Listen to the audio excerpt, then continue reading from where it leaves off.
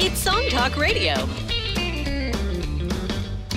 Welcome to Song Talk Radio, the show with songwriters talking to other songwriters about the craft of songwriting, most of the time. We share tips, tools, and techniques, and together we all become better at writing songs. I'm your host, Neil Modi, and with me, my co-host, Phil Emery. How are you doing, Phil? I am doing fine here in St. John's, Newfoundland.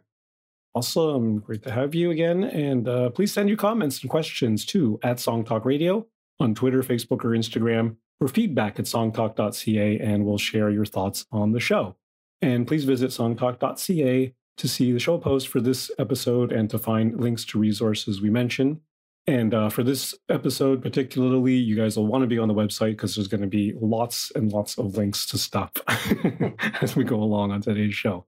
And before we get to our special guests tonight, of course, our songwriting challenge for this 2023 year is going to be writing in a different mode that you're not used to writing in. And we're going to be talking about modes, and we're going to be doing a feature show where we dive deep on a couple of modes.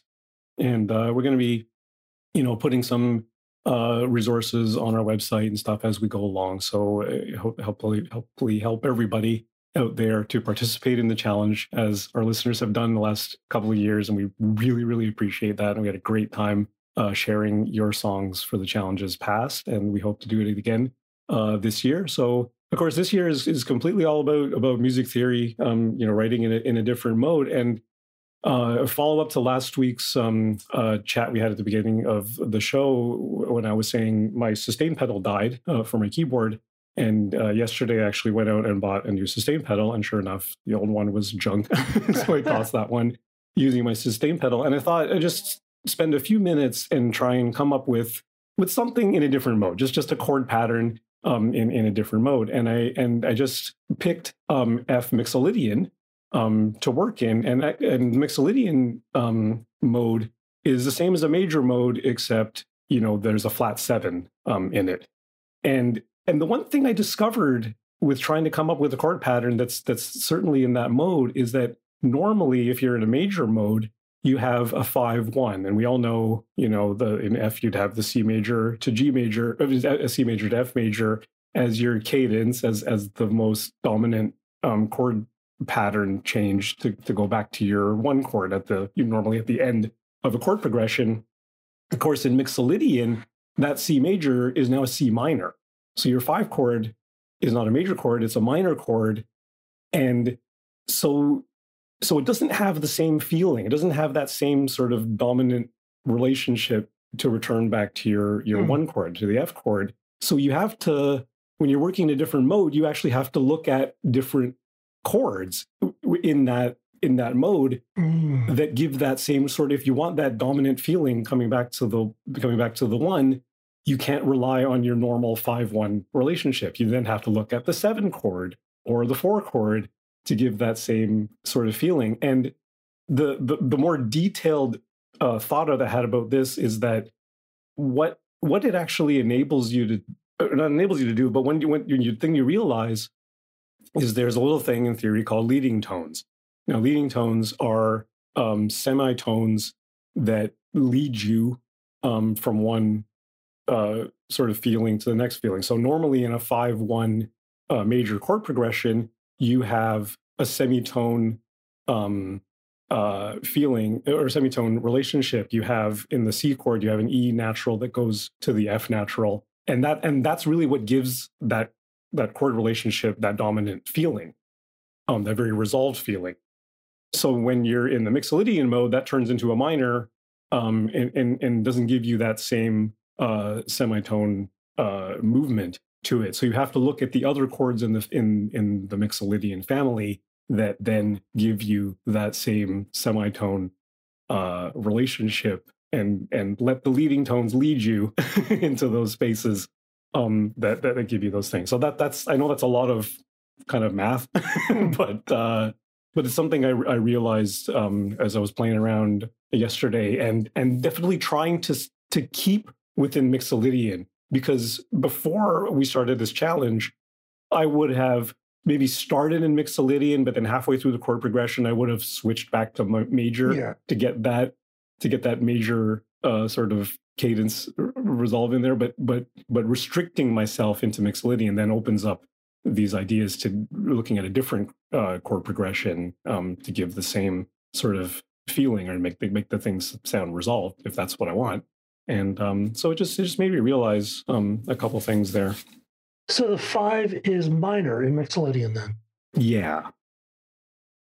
So then you have to look at the 7 or the 4 to really give you the resolution you want. Because the 7 chord in Mixolydian is major. Oh, neat. Right. Normally in major it's diminished. You wouldn't look at the 7 chord, but in Mixolydian you can use that 7 chord, and that gives you the strongest resolution back to the. Oh, that's cool. Diminished chords are weird. I know they are. Augmented and diminished ones are always a bit strange, and I know so many people just kind of ignore them. It's like, let's not pay attention to them anymore. Yeah. But I think the point is you can't rely on your typical movements. Right. When you're playing in a different mode, you have to look at all the relationships between all the chords and sort of figure out what works best for what you're trying to achieve emotionally.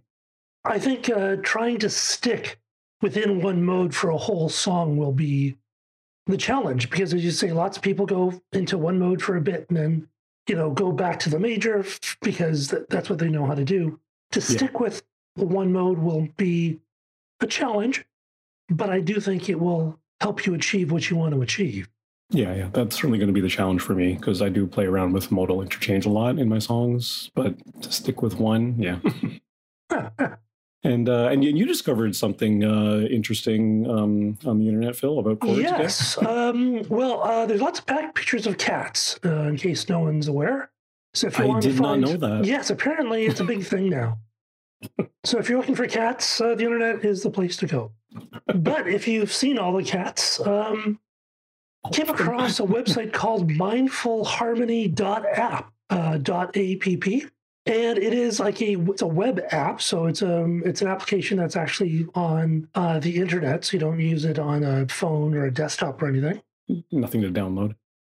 Which is fun, and it helps you explore the circle of fifths. It says, helping you write unique and harmonically rich music. It says, become mindful of harmony, use the circle of fifths as a basis for your compositions, make deliberate, powerful modulations, easily find available chords in a given scale, and experiment with harmony and expand your musical vocabulary. So that's a mindfulharmony.app. Do a Google search or, come to the show notes and they'll be on there. It's the first version, so it's not the most user-friendly. It'll definitely take you some time to play around with it and to experiment. It looks quite neat. It's kind of fun and definitely has some nice depth. You can choose what kind of mode you want to go. Harmonic minor or Ionian or what have you. It's a really interesting little application. So it's at mindfulharmony.app. Yeah. We'd be really curious to hear from our listeners if you check out the link and try it out. Let us know what kind of stuff you can do with it and how you find it, if it's useful to you or if it's just a fun thing to play around, and it may very well be a good way to get into this modes challenge because they do have all the modes available. I believe so, on that app. So, and it's first version, and so it's free. But he does have a little buy me a coffee link, so you can send him some cash. Cool. So quite neat. Yeah, good fun. All right.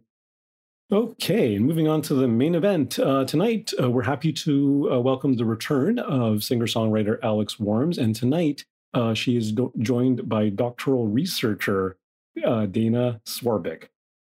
And singer-songwriter Alex Worms and doctoral researcher Dana Swarbrick met while attending McMaster University in Hamilton, Ontario.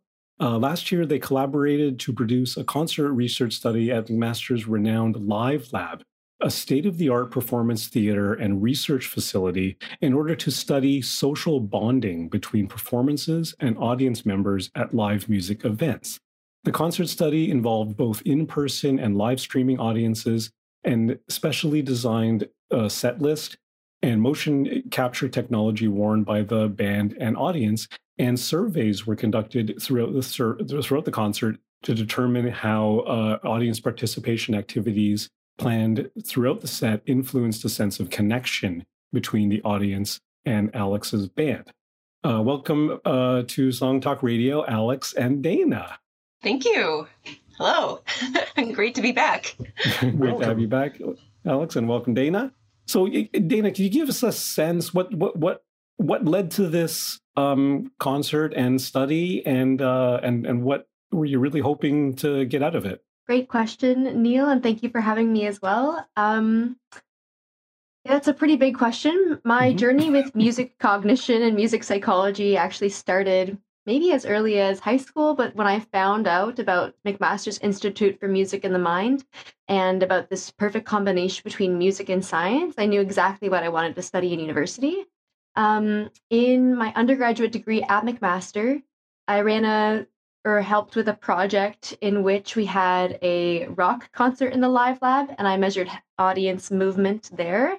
And also during this time, I was reading a lot in the music psychology literature, and there's a lot of papers suggesting that when people move in the same way at the same time together, that this can promote connectedness and bonding and cooperation. And I started to wonder because whether concerts could produce the same effect. Also, as a performer myself, I've often felt an extreme connection both to my audience, but also being in the audience and watching performers, and a connection to other audience members. And so I thought that the concert venue might actually also be a place in which this connectedness and bonding is happening. And that, along with further reading, gave me the idea to actually specifically manipulate audience participation. So with the concert with Alex did a phenomenal job of getting the audience to sing along and clap along during 2 of the songs at the concert, which were actually matched to 2 other songs where there was no participation. And this did indeed manipulate participants' engagement levels and their feelings of connectedness to other audience members as well as to the performer. So people did feel more engaged and more connected during these high participation songs than the low participation songs. And that kind of seems intuitively true. Like it's kind of obvious to anyone who's been on stage or anyone who's been in an audience for that matter, that when the performer introduces the song or does a sing-along or something like that, you feel more engaged in a sense. So what did you find out, beyond that? Great question. It is intuitive, I know, but it's something that had not yet been shown in science. So right. I do think that it is still very vital and important that we were able to measure this in such a naturalistic and realistic event. Even though something's known anecdotally, it doesn't necessarily mean that every experience causes this. So, for example, when we actually dig into the individual data of the songs, interestingly, it seems to actually be song 4, which was the song in which people sang along, that actually drove the effect as opposed to the clapping that happened in the final song, song 8. Oh. So there were differences actually even within the levels of high participation and low participation. And additionally, something that's new and that I'm really eager to dig into, but that I haven't looked at yet because of various competing interests, is that we also measured the audience and the performer movement. And this isn't something that's typically done at a concert, even though people might, have lots of experience reflecting on their own experiences and their feelings. Objective measurement of motion in concerts is a relatively new field. There's actually it's a growing body of research, and the Live Lab is one of the centers that's best equipped to actually measure this and examine these questions. But what I really want to know is whether this motion has certain characteristics that then result in these enhanced feelings of engagement and connectedness. So, of course, when people are participating and singing along and clapping along, they might be moving in a more coordinated manner than they would be when they're not invited to actively do this. But a further question we could ask is, were the people who were most coordinated with each other, most coordinated with the performer, also the ones that reported the most connectedness and engagement? And that's a question I can't answer yet, unfortunately, but it's coming. Did you have some kind of a control group here to give you a baseline?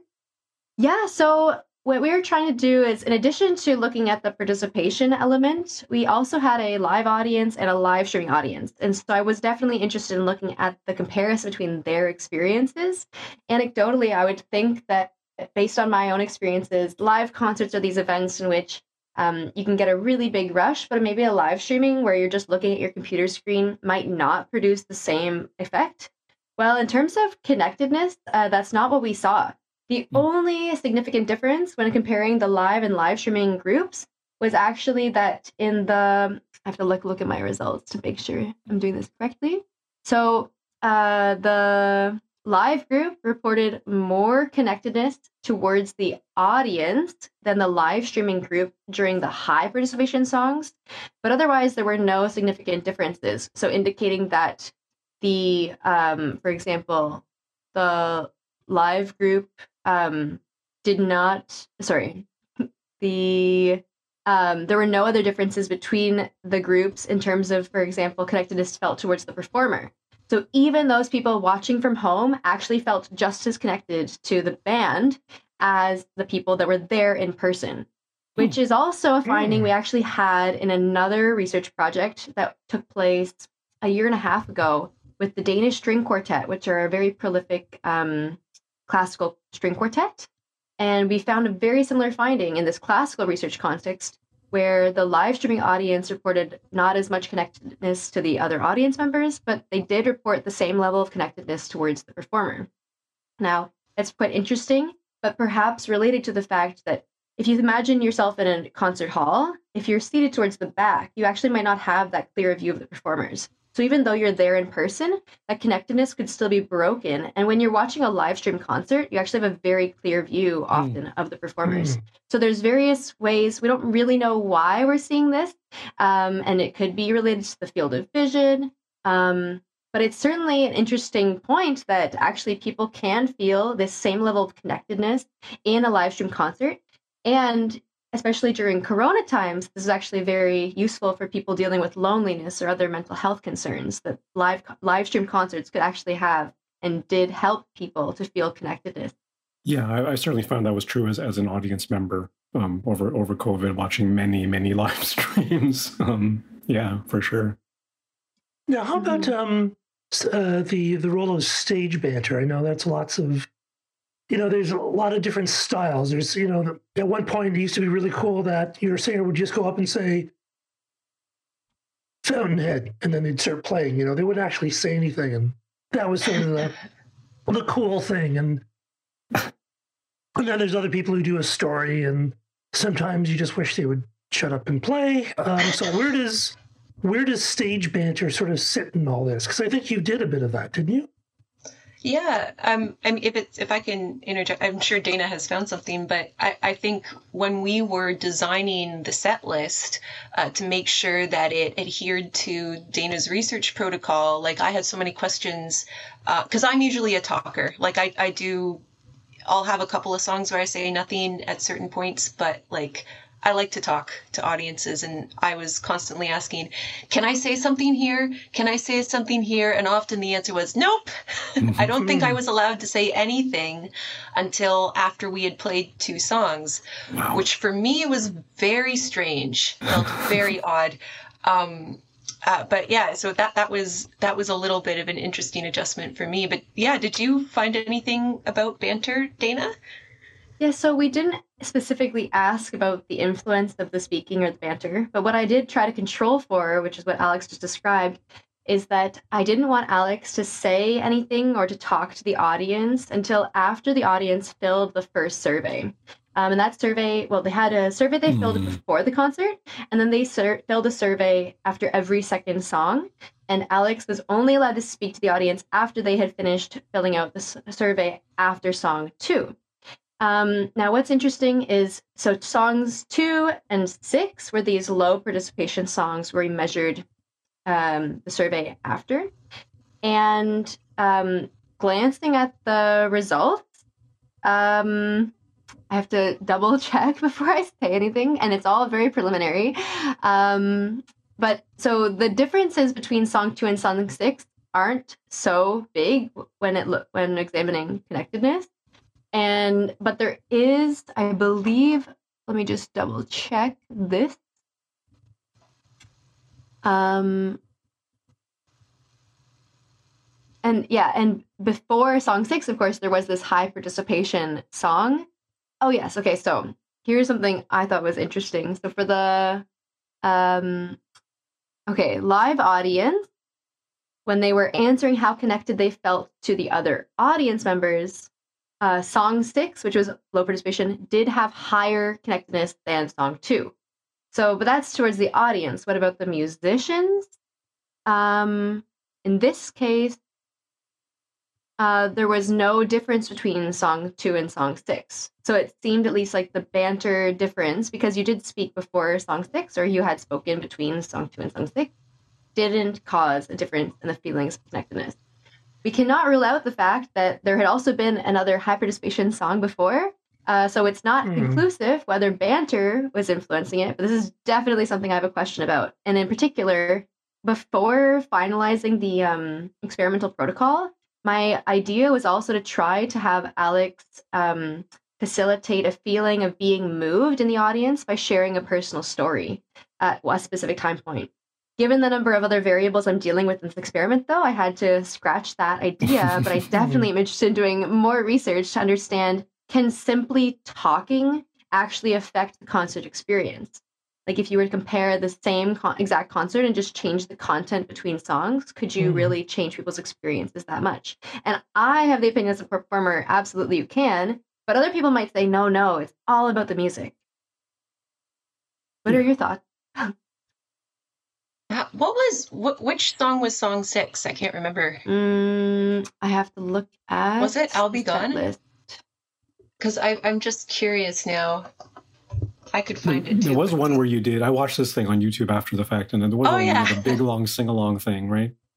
Yeah, that would have been song 4, I think. Was the big, making fun of that. And the band, not to get stuck on the banter talk, but I feel as though like that is an interesting thing to talk about, like what you're doing when you're speaking and what type of things you're bantering about. But that was presented to the audience as a challenge because the bassist in my band, Conrad, truly did not believe people would sing with us. And we kind of took that, and I said, hey everyone, like Conrad doesn't think you can sing. He told me in rehearsal that there's no way this is going to work, right? So then and I turned it into this big kind of bet, and of course people proved him very, very wrong. So that but that was fun, right? So not if I had introduced it in a different what was song 6? Song 6 was You Make Me Feel All Right. Oh, okay. Not what I was expecting. That is very interesting. Okay. So you spoke before song 6, then you talked about a story. Yes.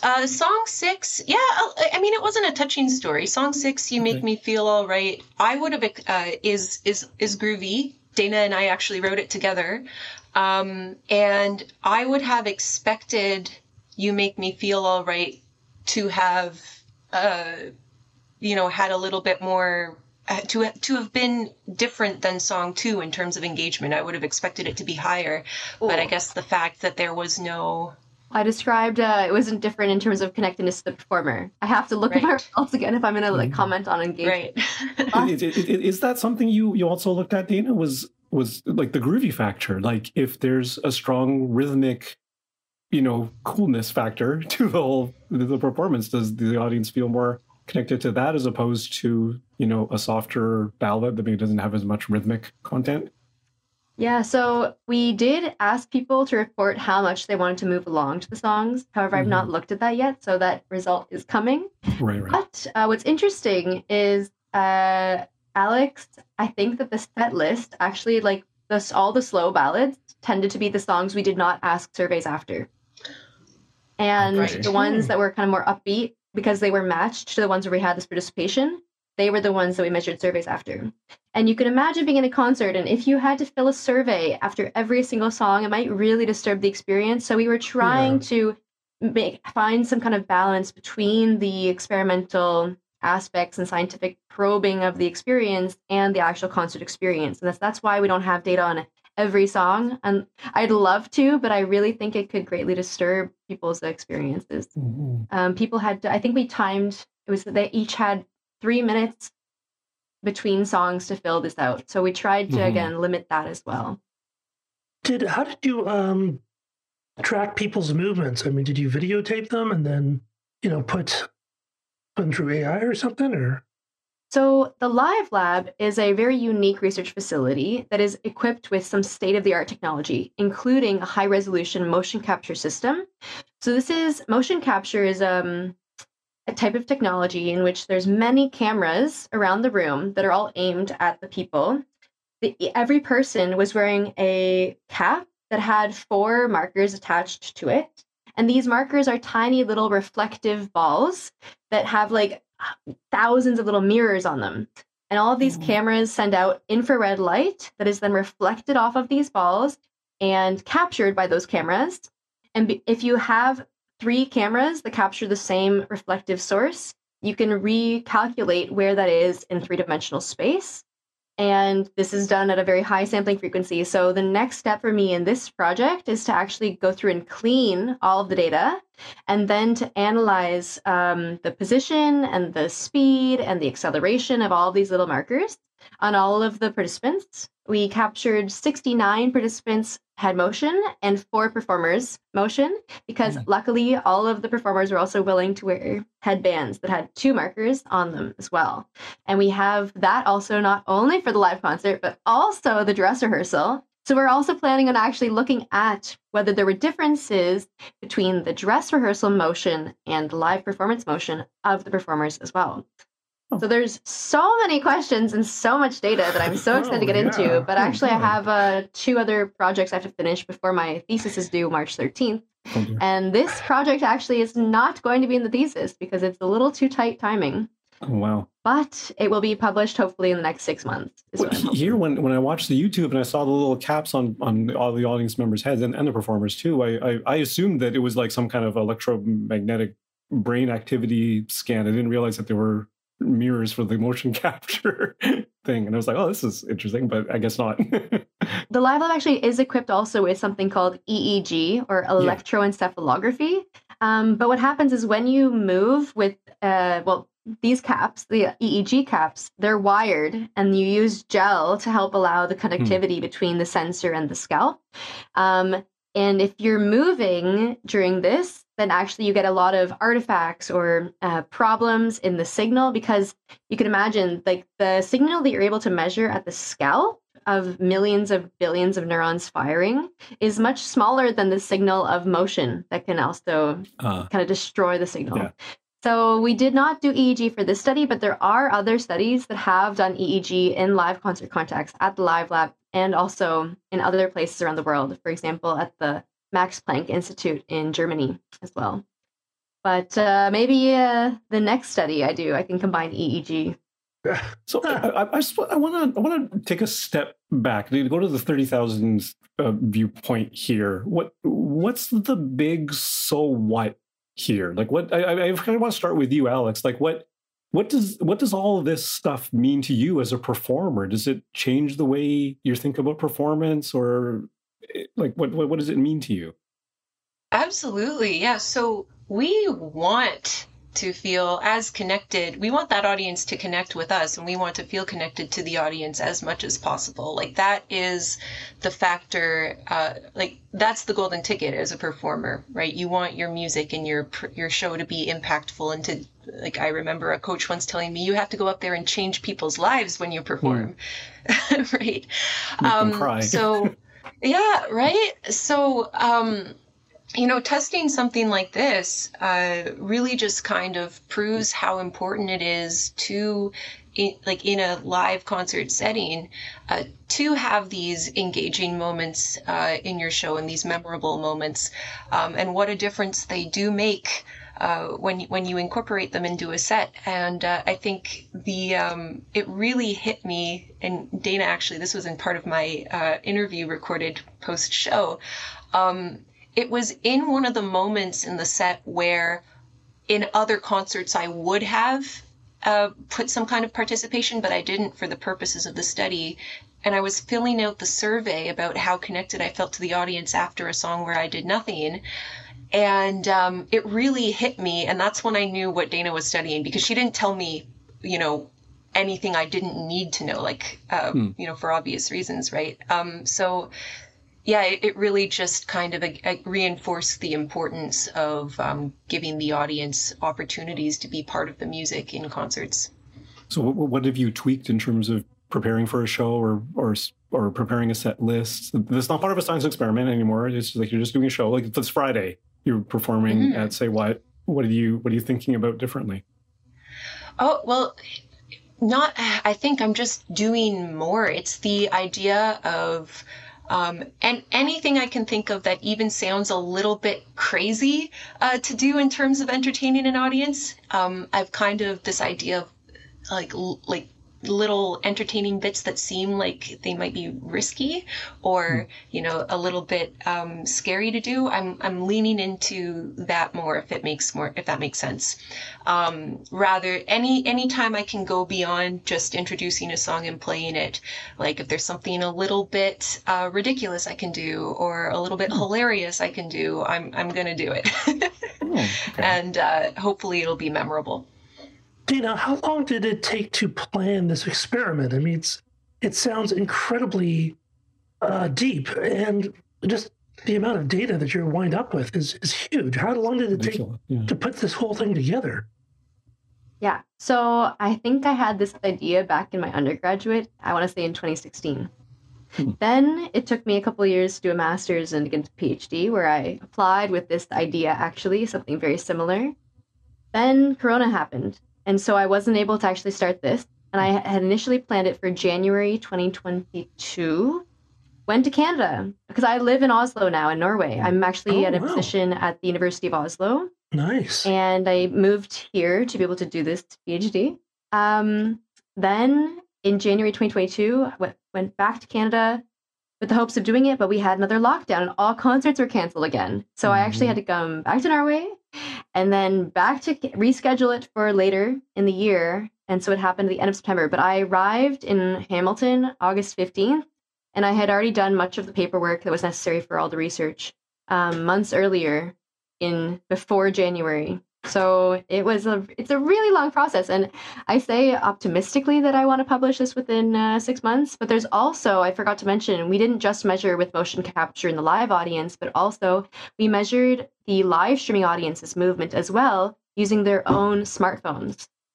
There's an app called the Music Lab app that I've worked with before in other research projects, which uses and leverages the inertial measurement unit sensors of people's phones, or the accelerometer. And we had people wear it on their chests while they were watching at home. So the idea is, and we also had the live audience, at least a subset, also measuring their chest motion, so we can compare this between the live and the live streaming audience. So yeah, there's mountains of data, but I'm really grateful to have an amazing team that's been helping me. I do want to just shout out my amazing RA, Nicole Fu, some of the amazing Live Lab team members, Susan Marsh-Rollo, Dan Bosniak, and Laurel Trainer has been, and also Wendy, and oh my God, I don't want to miss anyone. I'm sorry, I got into a trap here. Yes, I will remember in a moment.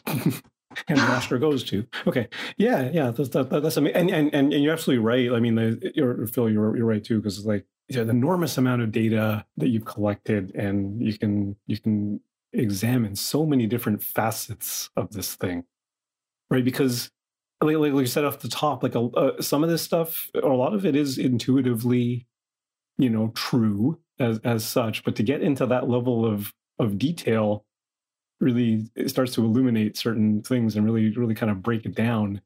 I think one of the issues is, as a performer, and if you've just started doing it the way a lot of people do, just get into a band and they start playing shows, and every now and then you have an amazing show and the audience is right with you and it's an amazing experience, and you're performing better than you've ever performed before.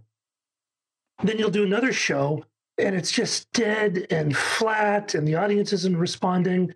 And you've had these different outcomes, but you don't know why. And then, of course, everyone in the band has their own opinions. And as a takeaway from all this, and I realize this is very preliminary and the data is very new, having all that nice new data smell. What are the takeaways that the average singer, songwriter, or performer in their local band can they take away from that? Should they be getting people to sing along each song or clap along each time, or is it too soon to do it the first song?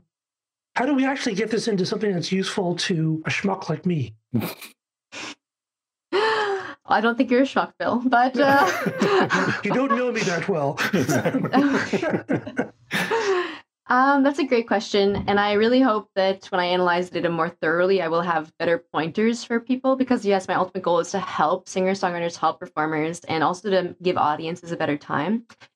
Right now, from what I've looked at, it's clear that Song 4, which I'll find the name of before I continue. So Cold produced more engagement and more connectedness than the final song, What You Want. And these were the two ones where we had this active participation. And that indicates that it's not only the participation that is actually producing these effects, that there is something magical about the combination of ingredients that comes together. And so I don't think that if you had people actively participate in every song, that it would be good. Eventually it'll become it'll be too much of a demand on the audience. It might, it's really dependent on the genre as well. In a classical concert audience, you'd never ask them to clap along. There's certain sociocultural constraints at play, and the context is extremely important, and it's always nuanced. I don't know why we had less. I'm excited, though, to look at the enjoyment measure, because I think that there could be a trade-off between the people really truly enjoying it, or maybe also there's a novelty effect. Maybe just the fact that it was earlier in the night, they were less tired, maybe gave it that higher engagement. Watching the YouTube video can give you some hints, or you can come up with your own hypotheses. But the tools we have to measure are not perfect. On the one hand, you could do some qualitative research, and I could have interviewed 4 audience members and done the same amount of put the same amount of time into just extensive phenomenological interviews. But what I prefer to do is to try to understand something about many people at the same time. And surveys are an easy tool to just probe snippets of their experience based on some a priori hypotheses that I have. But I did want to I had an answer to Neil's question earlier, and I wanted to share the bigger picture that I have in my head, if that's okay. Yeah, please. Because I agree with Alex about trying to, enhance performers' experiences, but I also see concerts as a really beautiful sample of a societal activity that includes people from all different walks of life and all different backgrounds that don't necessarily share anything in common other than a shared love of music or that type of music. Of course, there are certain things that they have in common, but I also like to imagine the concerts, for example, that are hosted by the city or the municipality that invite all the community members. And my dream is to be able to show that concerts can be venues where bonding can occur, with the ultimate goal of then leveraging more funding and resources to allow communities to then have and host these experiences, to try to bring these communities together and making them stronger, allowing people to cooperate better together, or to see each other as tied in their community. That's my ultimate big dream goal. Not necessarily something that can be done in a PhD, but I'm slowly chipping away and working towards that, because I think that in addition to music, there are various group activities like sport that are also extremely important for community building. And that's the bigger picture I have. And music plays a big part in sports too. That's true. Absolutely. So I have 2 questions. Dana, did you also track the age of participants as well? Yeah, it's very normal to always collect demographics, such as we actually collected age, gender, income level, because we also measured things like how much they had paid for the concert and were willing to pay for Alex's next concert, whether they actually even bought merchandise. And there was, I think you sold out of your merchandise at the live show, Alex. A couple of things sold out, which was awesome. Yeah, so I'm super eager to get into that data as well, because that's an actual behavioral measure of people's devotion to Alex as a performer based on what they experienced at that concert. Because actually, I think that the audience, and we also asked whether they were personal relations of either Alex or myself, because a constraint of doing this kinds of research is you need people to actually show up. And unfortunately, that often relies on depending on your friends, family, and fans. And so the audience was a mixture of people that we already knew. So they might already have been bonded or connected with one of us before. But luckily, there was enough also, I think, that didn't know Alex's music that knew me, and vice versa, that allowed us to have variability in their fan status, for example. So there's so many different predictors we could examine to understand better what is producing this bonding. And there's a lot of confounds as well, such as, prior exposure to the music or previous experience. That's fascinating. Now, you had mentioned that the last song did not have as much engagement as, I think, song 4, I think you said? Yeah. So, Alex, a big thing when I was performing in bands is developing a set list. You want to have sort of an energy, and then usually, the last song you want to have as, being the highlight. So what was the last song that you chose, Alex? Yeah, so, and that's an interesting point. And as you say that, I'm thinking, should I swap those 2 songs in my set this Friday and see what the difference is? But so song 4, where we had the most engagement, is called So Cold. And it's a really easy, really fun sing-along chorus song. So the way I usually perform that is I teach the audience the chorus at the beginning. We go right into it, and we just kind of keep singing. And it, as I mentioned before, it had the added effect of the audience helping me win a bet with my bassist by proving to him that they did sing. And then the last song is a song called What You Want. And I think that, the difference there is that the participation activity was less involved. What it was a dropout bridge where the instruments all stopped playing and we got everyone clapping the beat with us from the bridge until the end of the song. But, they didn't. So from the beginning of the song, I started by saying all of my thank yous, last song kind of thing. And then the participation teaching moment happened right in the middle of the song and through to the end. So, a bit of a difference in, the amount, I think, of engagement, the opportunity. I think there was kind of maybe a little bit less to be had just because of the way we did that. But yeah. So there was a lot of audience participation on the last song. Yes. Yeah. I would say definitely not as much as the 4th song, though. Clapping versus singing. Clapping versus singing. And yeah. Actually, though, they are singing along in the last song as well. I realized what's funny is and it's because you were singing along. I think or was the other way around. I know that basically I remember watching the concert again and realizing, or maybe it's that actually you were clapping along in So Cold as well. Because I remember being like, oh no, we wanted singing and clapping, and then all of a sudden you're singing and clapping. But it's fine.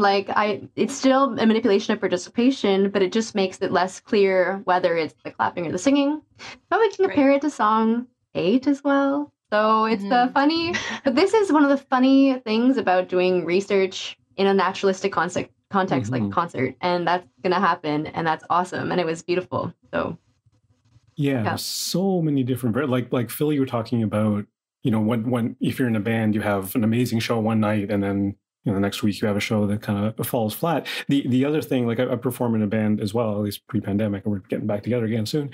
And one of the things that we collectively as a band commented on is the audio quality. Like, was the person doing the mix in the venue, did that person really nail the mix and get our monitors sounding perfect for each performer? And that really fuels us to hit everything really tightly, and that in turn energizes the audience. They start dancing along, whatever. Like, there's just to throw one more variable into the mix. that affects audience participation and audience engagement and everything. It's crazy how many things go into it. And we did measure this actually in this concert experiment. Surprise! Right. Because we measured for the live streaming audience. In my previous research on live streaming concerts, I have found that audio quality actually predicts connectedness. And so it was really important we included it for the live streaming audience. But I believe I also included a question on the auditory and visual experience for the live concert audience as well.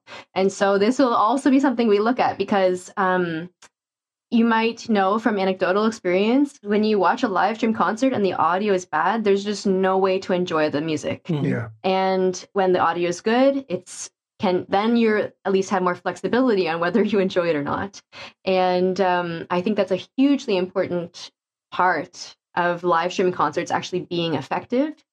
Now, we had a very professional sound technician for the concert. He's also one of the coolest people ever, Ronald Sanadera.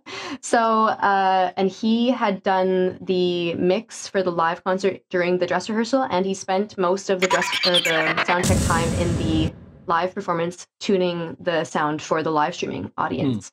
I know that the live streaming audience, at least personally, I found that the YouTube video is not as good as the sound in the live concert, and that's usually the case because you don't have he'd still added reverberation, he still added some room sound, but it just wasn't exactly the same. But it was still very high quality compared to some of the other live stream concerts out there. Sound volume. Here's some more variables like sound volume, because with some music, sound volume helps to enhance the experience. If it's too loud, it can be awful. If it's too quiet, it can sort of be weak. I went to a Motorhead and was looking forward to being blasted away. And of course, the sound now is so much better. So the sound was just fine, but it wasn't terribly loud. And I was a little disappointed because my ears weren't ringing. Motorhead, not loud. Yeah. That's Motorhead. I mean, they're somebody messed up there. Yeah. So that would be yet another variable to throw into the mix. And that sound tech probably thought you were grateful for not having ears ringing. That's what I love in a sound tech, is when my ears don't ring after the concert. Oh my god! I go to rock shows. I go to rock shows now with earplugs in. Yeah. No questions asked. Yeah. All the time. Yeah. All the time. Yeah, I'm definitely with you, Dana, on that one. Like hearing protection, everything. Just. Yeah. Interestingly enough, it's classical musicians who suffer the most hearing loss, more so than rock musicians. Because that is interesting. It's apparently the contrast of sounds. Yeah, it goes from super quiet to stupid loud. Yeah. So it also depends on where in the orchestra you're seated. If you're in front of the trumpets, then you're screwed. That's true. But yeah, there's research showing the position in the orchestra also impacts the amount of hearing loss, or the side of the ear as well, based on whether you're playing only on one side. So a violin, for example, only gets it on one side of the head. Oh, wow. Yeah. Wow. Pretty deep, this stuff. If people are interested and they want to maybe even get involved or support you or do whatever they do with PhD students these days, how would they go about that? Yeah, great question. You can connect with me on social media. Twitter is where I put my academic work. So I'm at Dana Swerbrick on Twitter. And that's the best place to find it. Or you can Google me and find my University of Oslo webpage. And up there, you'll find my email as well if you're interested. I believe, yes, so we will hope to publish this, and I'll promote this certainly on my Twitter within the next 6 months. And if they have any ideas, though, they're welcome to also reach out. Would you do a book? Would I do a book? I will be publishing a thesis that will not include this. A thesis is basically a book. It's going to have all of the research I've done in my PhD, which includes a experiment on Corona concerts, on live stream concerts, on using the Music Lab app and the smartphone to measure motion at concerts. Also, a paper that I'm so close to finishing that's co-authored with a colleague, where we've looked at musical absorption in a classical concert and how that relates also to affective outcomes like feeling moved and feeling awe. And finally, the final paper, which is still in the works, but will focus on the connectedness that is felt at a classical concert. Fascinating. That's going to be fascinating stuff. A lot to. Yes, I am writing a book. I'm in the process. Yeah. It's due March 13th, so after that you can find it online, I'm sure. And Right.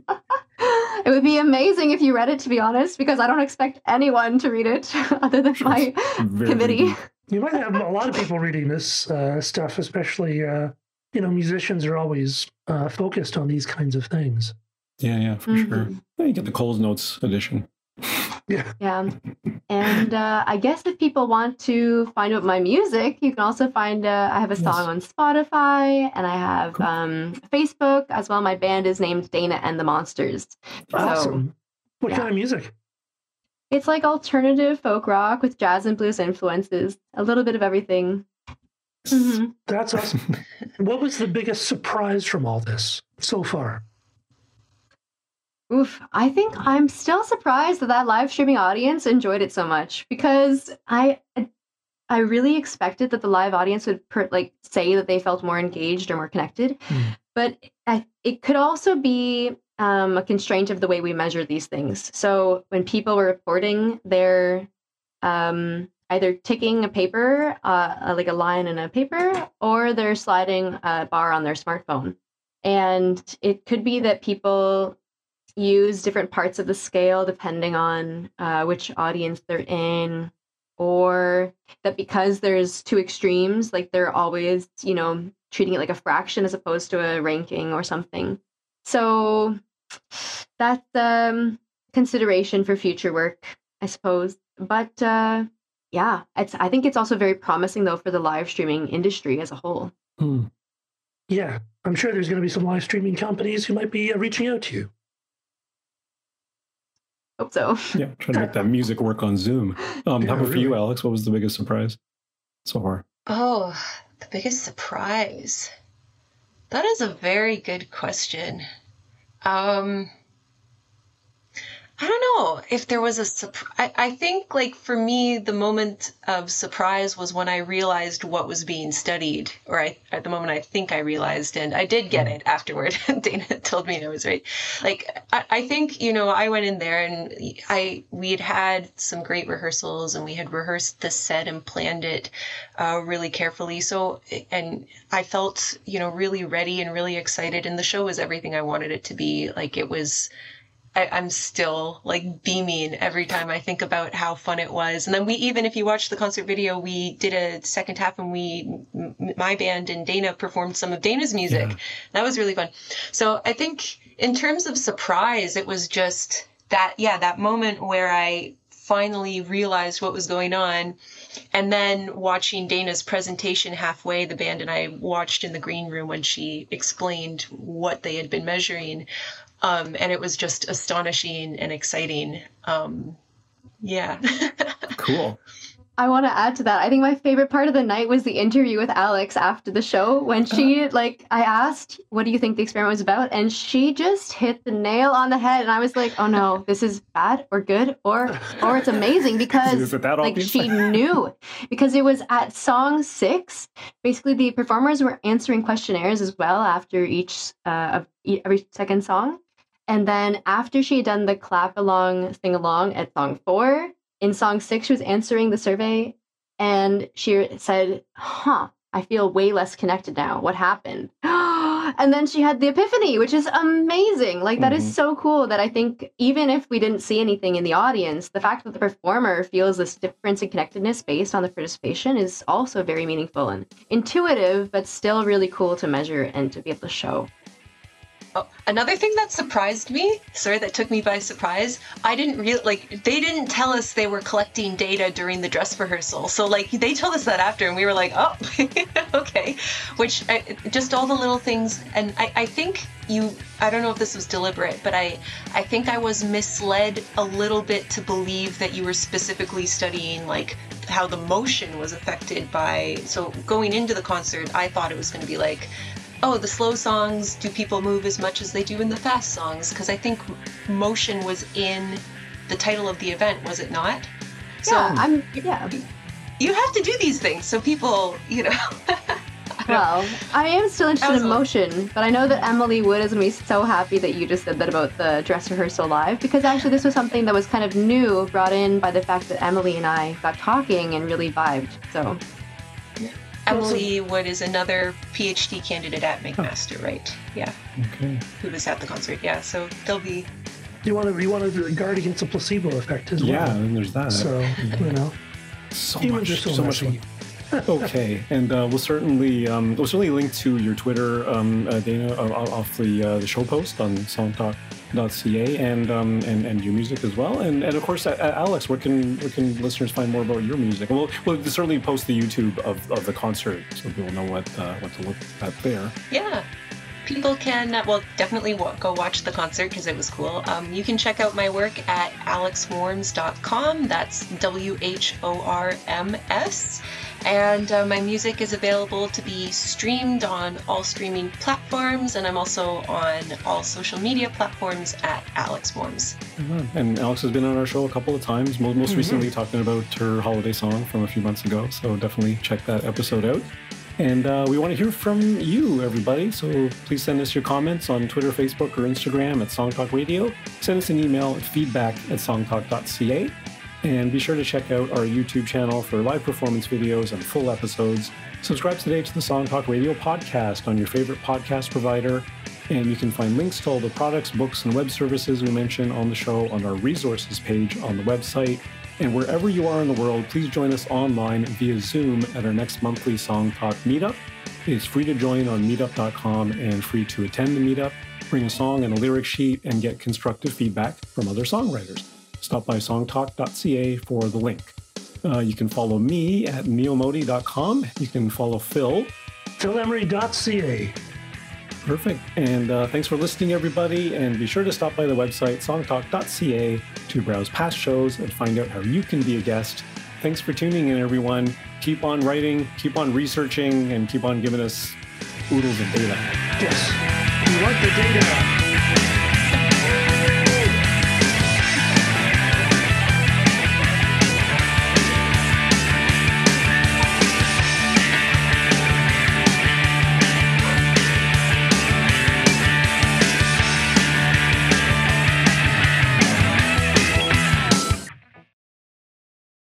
Coffee? With Yes. our